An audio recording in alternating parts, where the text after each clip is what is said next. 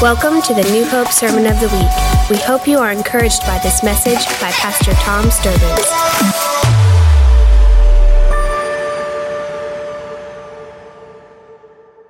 Would you just be seated right where you are? No talking, or normally right here is a moment that we socialize a little bit. This morning I would do it on purpose because did you know this Sunday is that Sunday? This Sunday in church world and the statistics, this is the lowest attendance Sunday of the year. No pastor looks forward to this Sunday. I do. I look forward to making rapture jokes and whatnot.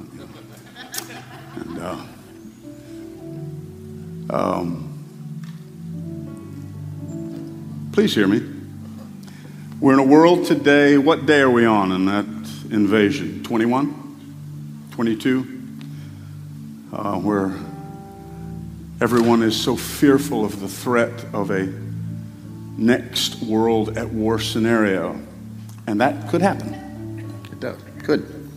What do we do in these moments? I find it so amazing that when we're presented with situations where it looks like we're stuck and we have no influence over it.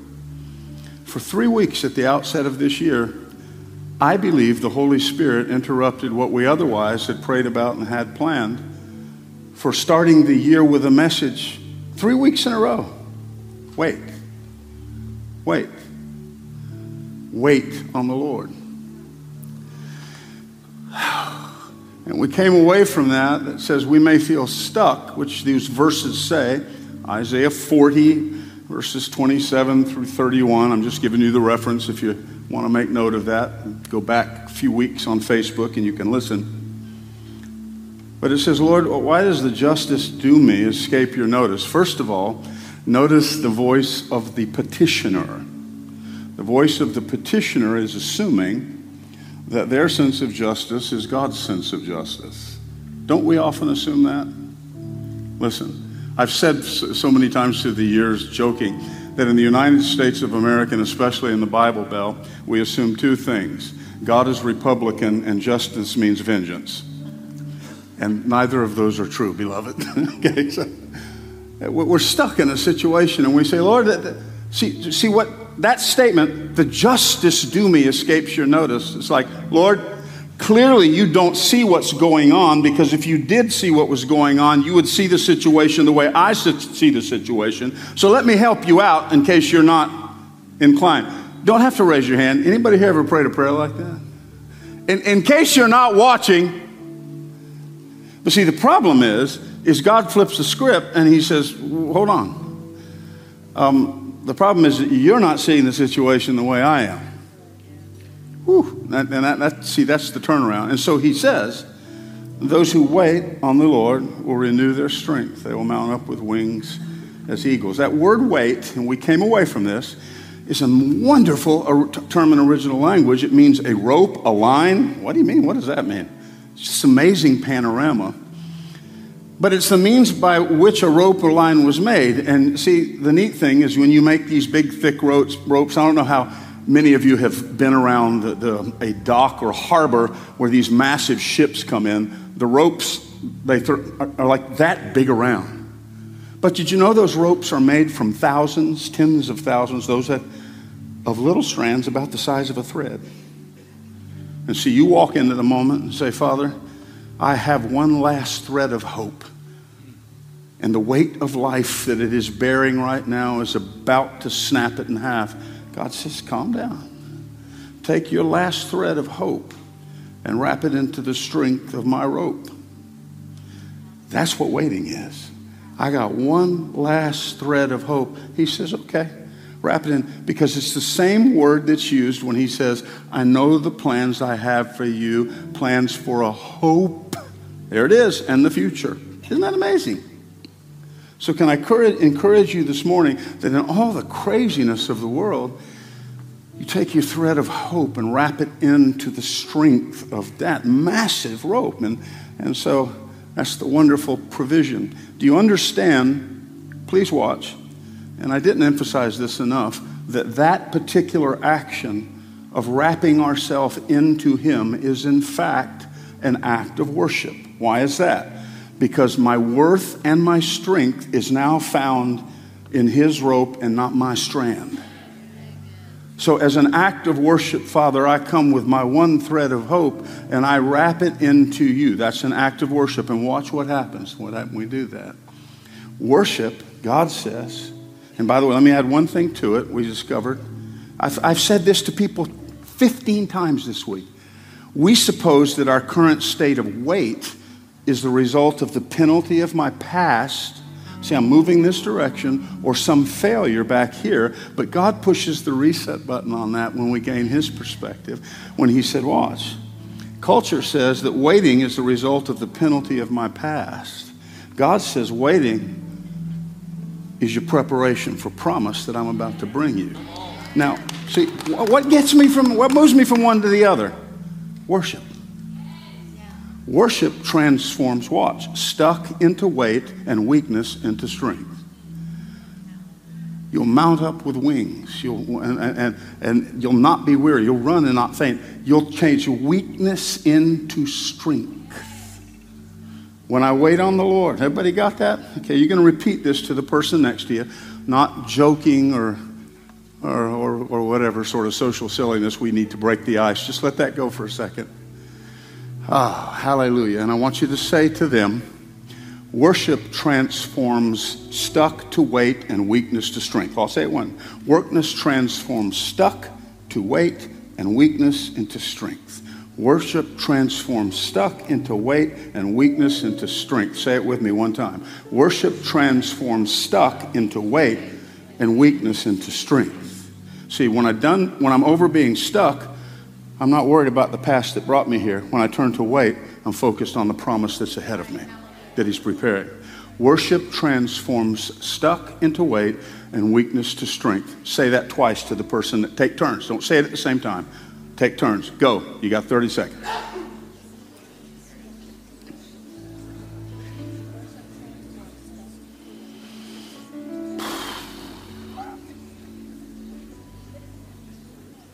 Everybody got that? Okay, good. Join me in prayer again. Father, I love you and I praise you and I bless you and I worship you.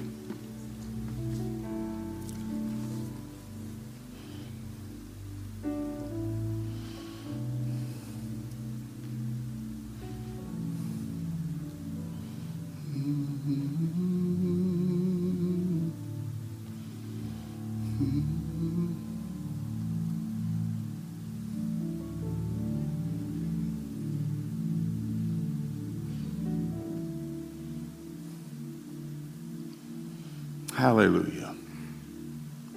Hallelujah.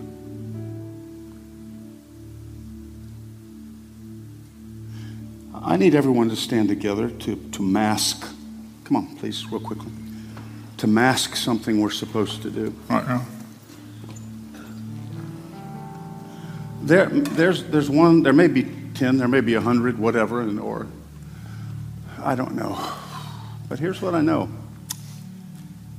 I can't move past this. I want you to, some of you don't need to look around the room. The one I'm speaking to specifically don't need to look around the room.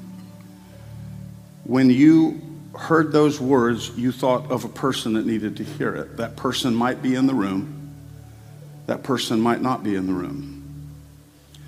I don't mean to put you on the spot, but if you're a person here that when I said those words and when we said those words, your thoughts were, boy, put them in the blank. Bob needs to hear this. Okay? May I ask how many here, or if anyone here, by the way, this is 1 Corinthians 14, how you test words of knowledge or discernment. This is what you do. Put it on the spot. Judge it. Are there who here that said, that's me? Raise your hand. Okay? If you would, right now, because it's a right now moment. I'd like for you, if the person's not here, take your phone out right now. Never done this before, ever. Take your phone out right now. If the person's not in this room. Now, if the person is in this room, here's where we're going to give cover. Go to them right now and say, I believe the Lord impressed me to tell you and to emphasize this message. But if that person's not in this room right now, you need to call them up. You say, what if they don't answer? I don't care. You can say on their message, I'm standing in church. We have a sense of being in the presence of the Lord right now. And there was something we just shared together that when the words came out of my mouth, I knew you needed to hear them.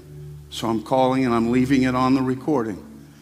Perhaps we can talk later, but I want you to know that you think you're stuck, but God tells you to worship, because if you'll worship, you got to remember that. Amanda, can you, you're so quick with that, if you could get that phrase I just put up on the screen, that worship transforms stuck into weight, and weakness into strength. Now, for everyone else, you're going to find someone in this room to encourage, but there are some here that you had your hands raised that you said, that person's in the room. You need to go to them and say, I didn't just pick you right now like Pastor Tom told us to all find somebody. You were on my mind. So how we're going to cover that is that we're all going to find somebody to tell that to. So we're just going to have a little worship break right here. You get to leave your seat, walk around the sanctuary in the southeast in the Bible Belt. That's entirely sacrilegious, but we'll make our way past it. So I want you to, we got about 3 or 4 minutes. Just go for it. This is church, by the way. This is church. Go find somebody in the room. Now, there's some you feel directed to pointedly. There are others making phone calls. Some you may want to send a text message. I'm encouraging you to let them hear your voice. Hallelujah. I'm gonna wait on you. I'm gonna wait on you.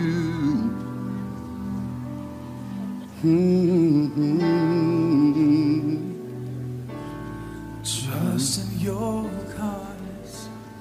I'm gonna wait on you. I'm gonna wait. I'm gonna wait on you. I've tasted your goodness. If you're watching online, you may be one of those. Trust in your promise. There's a brother and sister that don't live anywhere near me. And I'm looking right into the camera. I wish I could walk all the way right back there. Matter of fact, if you can pull that in as tight as you can. My brother and sister in Texas this morning. I don't know if you're watching, but you'll know who I'm talking about. That I want to look you right in the face and tell you that you feel stuck. But God is saying to you this morning, if you will worship, He will turn stuck into weight and weakness into strength. Trust Him. Trust Him. I love you and I praise you, Father. We worship you, Lord. Hallelujah. Hallelujah. Okay, I'm going to wait for people to keep moving.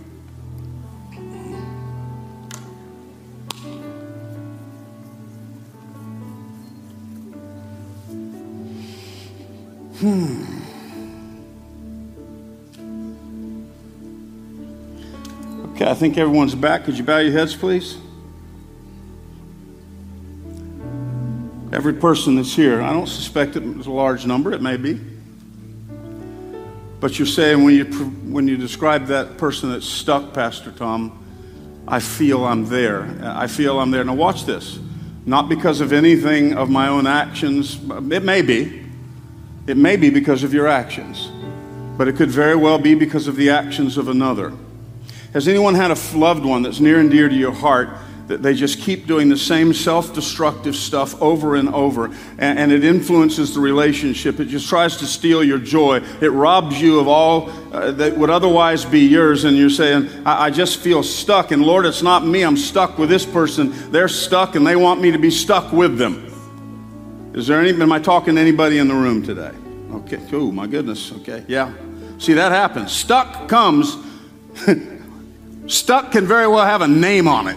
I'm talking about the name of a person. No, do not go home and say, hey, I know your name. That's not what I'm saying, okay? But lift a hand of, now that hand of identity that you just raised, those of you that raised your hand, now lift that as a hand of oath and covenant. Hold it there. Will someone near them, Drew, come here, son. Will someone near them, come all the way up here so they can see. You've seen us do this. We're moving from Matthew 16 to Matthew 18. The Bible says where you lift up holy hands and make binding, but in Matthew 18 it says where any 2 or 3 Agree, touching, and it's this agreement. It's symphoneo. That means it means agreeing together or something. Touching anything that there's a third hand. God says, there I am, which means we stand here, we make it binding. Now, for any of these people right now who have their hands raised, turn around, walk over to them and say, we agree together right now. You don't need to ask them anything. You don't need to ask the names of the person or the situation that's got them stuck. Let's be the church right now. Walk over there, right there, look them right in the eye and say, in the name of Jesus, whatever that thing, that person, situation is that's brought this to you, I stand with you. In the name of Jesus, that worship will overtake them and it will be transformed from stuck to weight and weakness to strength. In the name of the living God. Do that right now. This is what the church does. Talk to each other.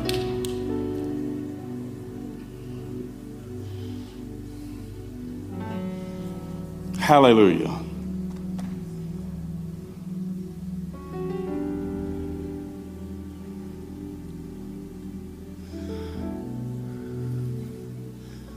Once again, if you're here for the first time, welcome.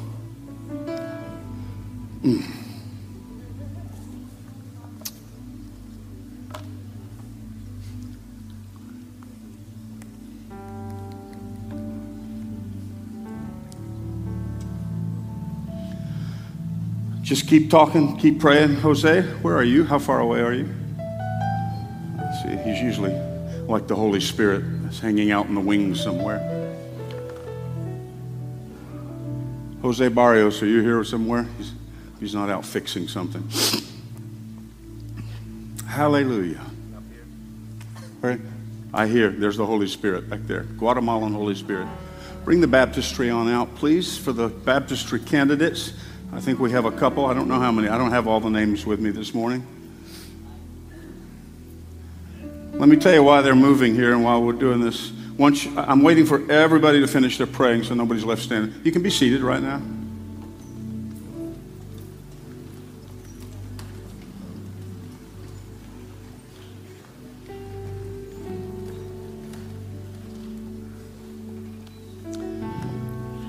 Now, while they're getting ready, I'm going to try to give you what I'm about to do.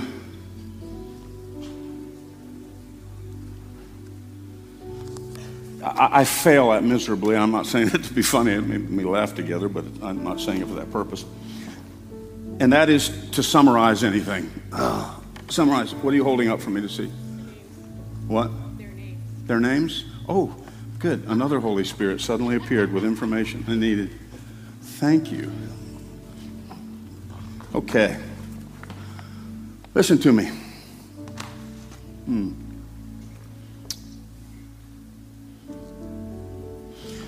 Isaiah 61 is a passage about, it's in the Old Testament, it's about the mission of Jesus Christ, his redemptive mission. All 11 verses paint beautifully what Jesus would do in the New Testament or New Covenant. As a result, not as a result, but as in keeping with the prophetic declaration of the Old Testament. And those kind of prophecies are there over and over. But this conspicuous word appears called anoint. In the Old Testament, anointing oil was used to designate prophets, priests, kings, and things. I've said that for years to help us, a little rhyming thing. Prophets, priests, kings, and things. Prophets were anointed as that voice of empowered for declaration. Kings were anointed with the authority to extend the kingdom rule of God, okay? Priests were anointed in order to be a bridge of reconciliation between man and God. And then things are articles in the tabernacle and temple that were used for worship. Please listen to me. Whatever God anointed, he also empowered to carry out its purpose. Whether that was a prophet, a priest, a king, or a thing. Whatever he anointed. When Isaiah says, the Spirit of the Lord is upon me because the Lord has anointed me to bring good news to the afflicted. He has sent me to bind up the brokenhearted, to proclaim liberty to captives, freedom to prisoners, the favorable year of our Lord, the day of vengeance of our God, to comfort all who mourn, to grant those who mourn in Zion, give them a garland instead of ashes, The mantle of praise, to give them a garland instead of ashes, the oil of gladness instead of mourning, the mantle of praise for the spirit of fainting. That word gladness is the word joy. I didn't know that until this morning. The oil of gladness. Beloved, as we enter the New Testament, Jesus would stand in the synagogue, open this book, and announce his mission and say, I'm that guy.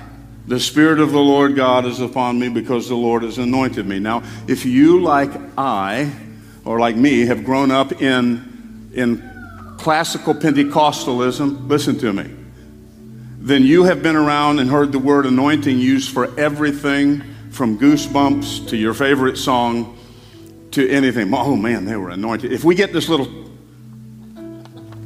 it had to be the anointing. No, that can happen at a Celine Dion concert.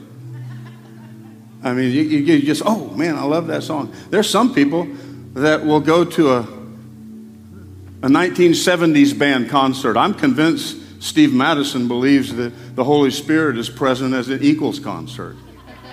I mean, see there? He just has he got that. And Jesus may be, but what he or I may sense at an Eagles concert is not the anointing. So I have a lot of fun with that. But here's where John cleared things up, the John and the disciple, the apostle John. He says, we are the anointed in whom the anointing dwells. Can I just announce something to you that I've never thought to tell you? The oil of joy is in you. The oil of joy is in you. And so I got something new for you. See, Hebrews chapter 12 says, Jesus, who for the joy set before him endured the shame, despising the shame of the cross. Who for the joy set before him. But see, if you don't know the Bible, you don't know the story. You don't know that where he got that joy was in the Garden of Gethsemane. Well, what is that, Pastor Tom? I haven't read the Bible. The Garden of Gethsemane in Matthew chapter 26 is the place where Jesus went to pray. Immediately, it would be also the place that he would be arrested. His trial would begin, and literally within just several hours, he would be crucified. Imagine that. Can I tell you this? The word Gethsemane is an Aramaic term that means oil press. It was located on the Mount of Olives where olives were grown, so you make sense. Well, they had an oil press there to squeeze it. Why did Jesus go where the oil was made? Because he was in a moment grieving, sorrowful, even to the point of death. Watch this. I've never said this one to you. Here's the principle we come up with. When you feel squeezed, go to the place where you'll be pressed. You say, what does that even mean? Hang on, let me say it to you again. When you feel squeezed by life, go to the place where you'll be pressed by God. You see, when life squeezes me, it directs me to the place where I be pressed. There's a difference between squeeze and press. When I come back and I say, Father, I am one of those fully ripened olives. There's oil in me. I feel squeezed, but I've come for you to press the oil of that anointing to the surface of my life once again. Why is it important? He begins his mission, Jesus does, in saying, the Spirit of the Lord is upon me because the Lord has anointed me. There's that oil. Beloved, please hear me. We live in times right now that are grievous. When he entered the garden, he said this. He said, Lord, he said, I'm filled with sorrow and I'm grieving to the point of death. And he enters that situation. And I'm going to read these to you. They're the more full and complete teaching. I don't know the date, but I'll find the link and we'll put it on the website. Matthew 26, this will go quick. Then Jesus came to a place called Gethsemane and said to his disciples, sit here while I go over there. Okay, here we go. While I go over there and pray. When I become aware that only prayer alone will get me where I need to go, I may have just entered the place where the oil is made. We're going to go through 7 of these or 8 real fast, and you're going to see how fast. Would you please read that off the screen with me? We'll leave it up there for 10 or 15 seconds, and you can grab them. You need these. Would you read it with me? When I become aware that only prayer alone will get me where I need to go, I may have just entered the place where the oil is made. But here's the good news. You already know the outcome. That if I'll go to the place where the oil is made, I'm going to get in touch with that oil of joy. You see, Jesus walked into the Garden of Gethsemane wondering if that anointing would still be sufficient. You say, where do you get that? Read the passage. He said, I just don't know that I can do this. The anointing I announced from my own lips 3 years ago it is not what I'm feeling here right now, Father. I need you to get me in touch. So I'm coming to the place where the oil is made because I know the one who made the oil. I know the one that poured it out on me, that called me, that gave me a purpose and gave me a mission. And I'm feeling so squeezed. I won't let the world squeeze me. I won't stop, but I will come to the place where you will press me. Somebody's going to get that. Number 2, then Jesus came to them with a place called Gethsemane. Sit here while I go over there and pray. He took with him Peter, the 2 sons of Zebedee, and began to be grieved, distressed. And he said, my soul is grieved to the point of death. Now, principle number 2, when I feel so grieved and distressed that I might not see tomorrow, I'm probably in a place where the oil is made. Somebody hear me this morning. Get your phones out. Get these. You need to take them with you. When I feel I'm so grieved and distressed that I might not see tomorrow, I'm probably in a place where the oil is made. Matthew 26:39. He went beyond them and fell on his face and prayed, saying, my Father, if it is possible, let this cup pass from me, yet not as I will, but as you will. Here comes number 3. When I am begging God for any other path than the obvious path forward, and heaven is silent, God, please take this man out of my life, kill him, take him to be with you.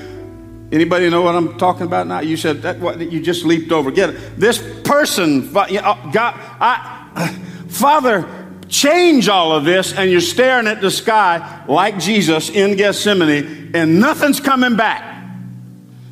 When I am begging God, here it is, for any other path forward than the obvious path forward, and heaven is silent, I'm probably in a place where the oil is made.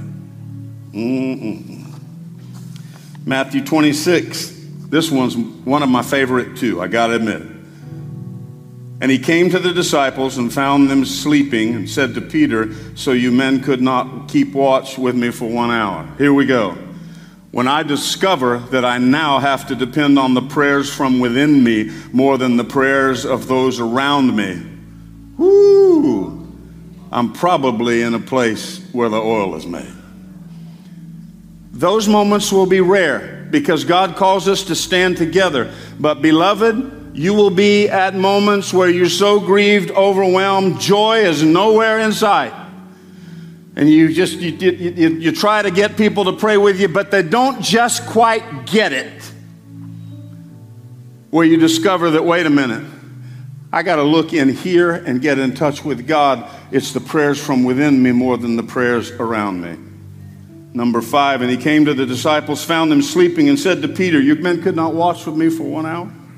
Keep watching and praying that you may not enter into temptation. The spirit is willing, but the flesh is weak. Would you say that with me? The spirit is willing, but the flesh is weak. Here comes number 5. When it seems the current weakness of my flesh is greater than the strength of my spirit, I might be in a place where the oil is made. But let me give you the second. Look at me. In every redemptive journey, there will come a moment when we wrestle with the fact the commitment I made in spirit exceeds the capacity of my flesh to bring it to pass. In every redemptive journey, there will come these words. Jesus is not just describing the 3 sleepyheads. He's describing Gethsemane, because the very next verse, he turns and says, I don't know that I can do this. The very next verse.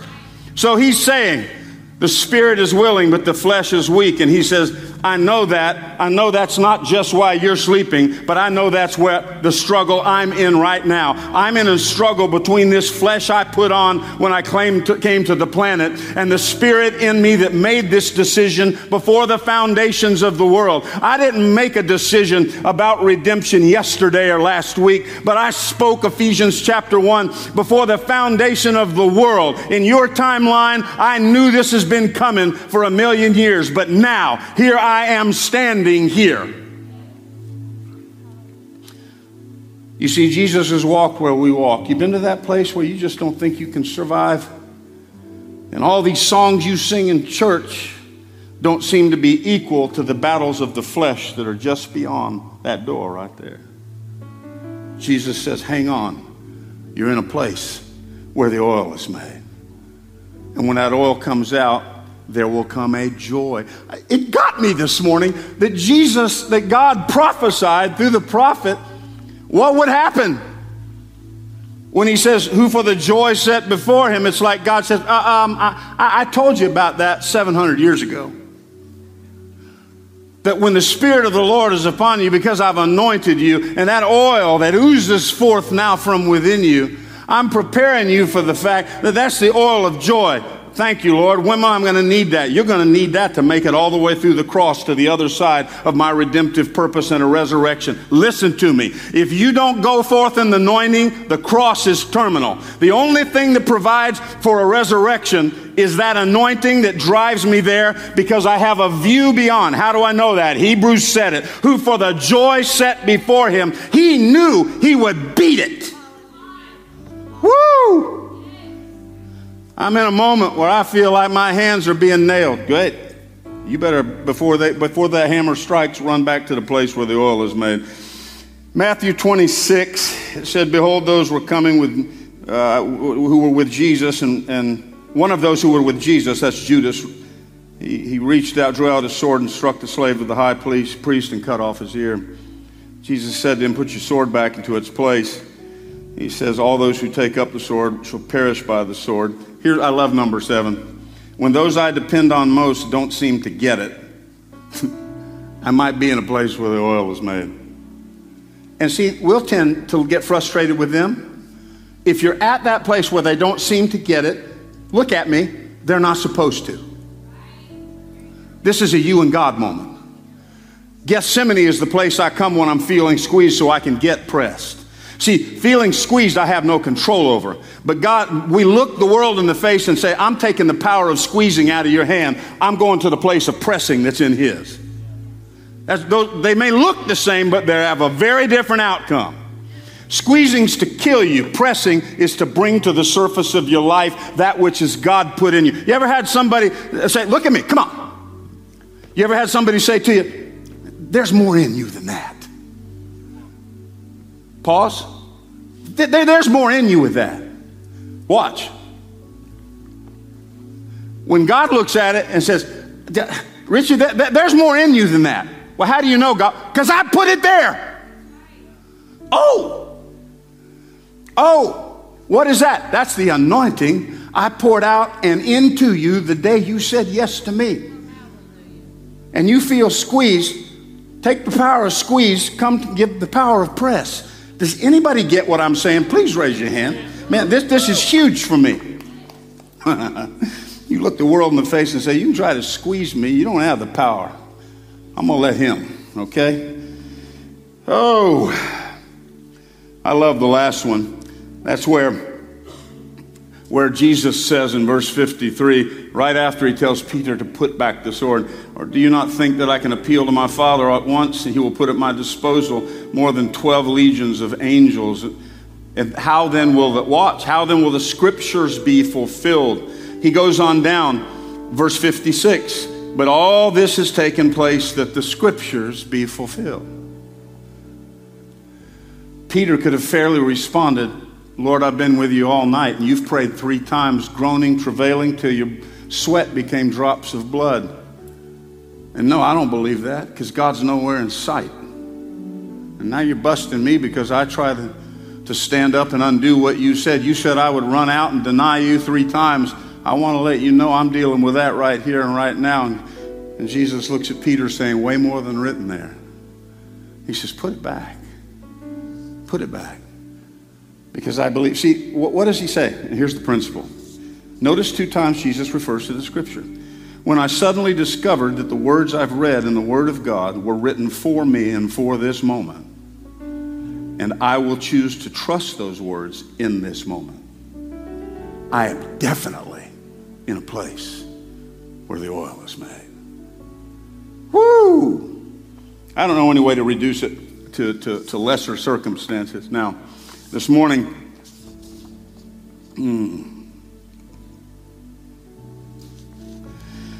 when I am in a place where the oil is made, it may seem I am, watch these 7 things listed poetically. It may seem I am praying alone, heaven is silent, there's no one to trust, and I do not have the strength in my flesh to make it to tomorrow. But then, there is a sensation in my spirit of something that begins to trickle through my hair and run down the side of my face and straight to my heart. It is the anointing within me that has been pressed to the surface of my life. And once again, I find myself in the grip of the purpose for which I was set aside and anointed, and that I have the promised power that comes with things that are anointed, and I am one of those. I may have entered the oil press distressed and grieved, but I will walk out of it with an oil of joy for that which is set before me. The oil press is a place of transition from grief and uncertainty of the present moment to the grip of joy for the promise of what lies ahead. The world will look at you and say, you have lost your ever-loving mind. But for those who live in the grip of the Spirit, we will constantly baffle the final measure of those who would try to forensically dissect our behavior, because it's a behavior born of the Spirit, not of the flesh. Behavior born of the Spirit that will always result in actions that are beyond the limits of our circumstances and often make no sense in our circumstances. You wonder, where did the joy start? I believe it started right about the time Jesus prayed the 3rd time, and he suddenly stands up and something happens. Why? Because the Bible says, the joy of the Lord is my, somebody shout it. The joy of the Lord is my, the joy of the Lord is my, okay?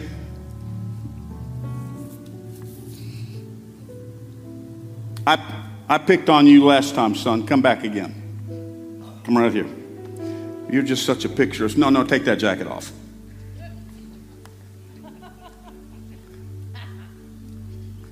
Okay. Just sit right here on this one of these steps so they can see in the light. Poor little skinny boy. How many know you look at this guy? That's a picture of strength. Safely? I mean, you think, what do you think when you see him? I can tell you the last thing you think is, oh, there's a man with an earned doctorate that's a principal over small children who love him to death. No, you think, there's somebody that I want to be in my side in a dark alley one night if I'm in trouble. There's somebody I want in my foxhole with me. Matter of fact, even more point, there's somebody I'd like to take home with me because there's 3 people there I would like him to beat up. I mean, those are the thoughts you have. But there are moments when the crushing grip of reality will squeeze us. And we begin to do that. And at that moment, when that joy begins to trickle down the side and we begin to realize, oh my goodness. See, you want to know where it happened? I believe it happened with the John Wayne words of Gethsemane. Jesus comes into the garden full of strength, perhaps not visibly like this guy. He's crushed, he's squeezed.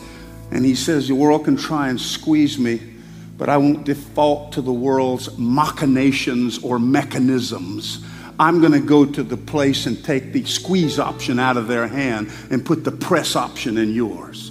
because I know that you transform squeezing to pressing, and squeezing isn't to crush me.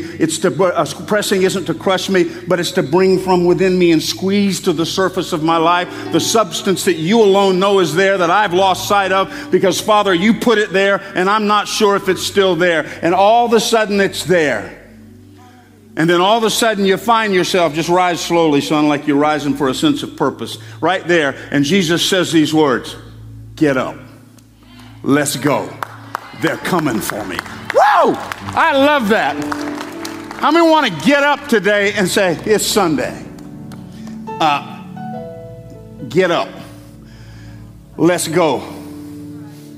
They're coming for me. There was another Sunday he did that. An early Sunday. Matter of fact, it wasn't but about 5 days after this night. But the next time that would happen was early on a Sunday morning. There would be an earthquake. The ground would shake. The stone in front of his tomb would be rolled away. And the Savior that had been laying there on that stone slab wrapped up, he said,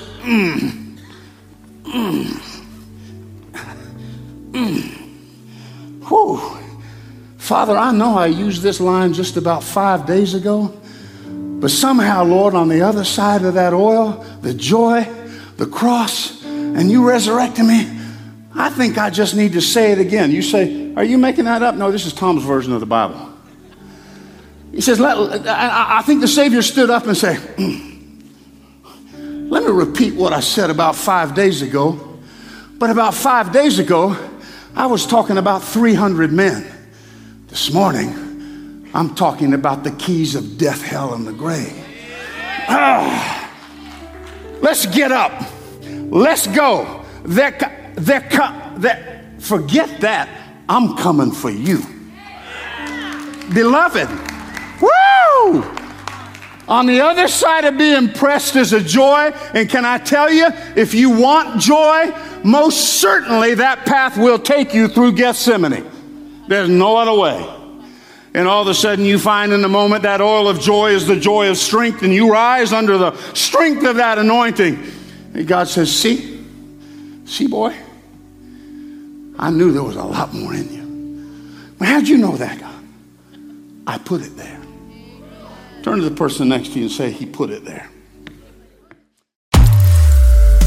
Thank you for joining us for the New Hope Sermon of the Week. For more information about this podcast or other resources, visit newhopeonline.com.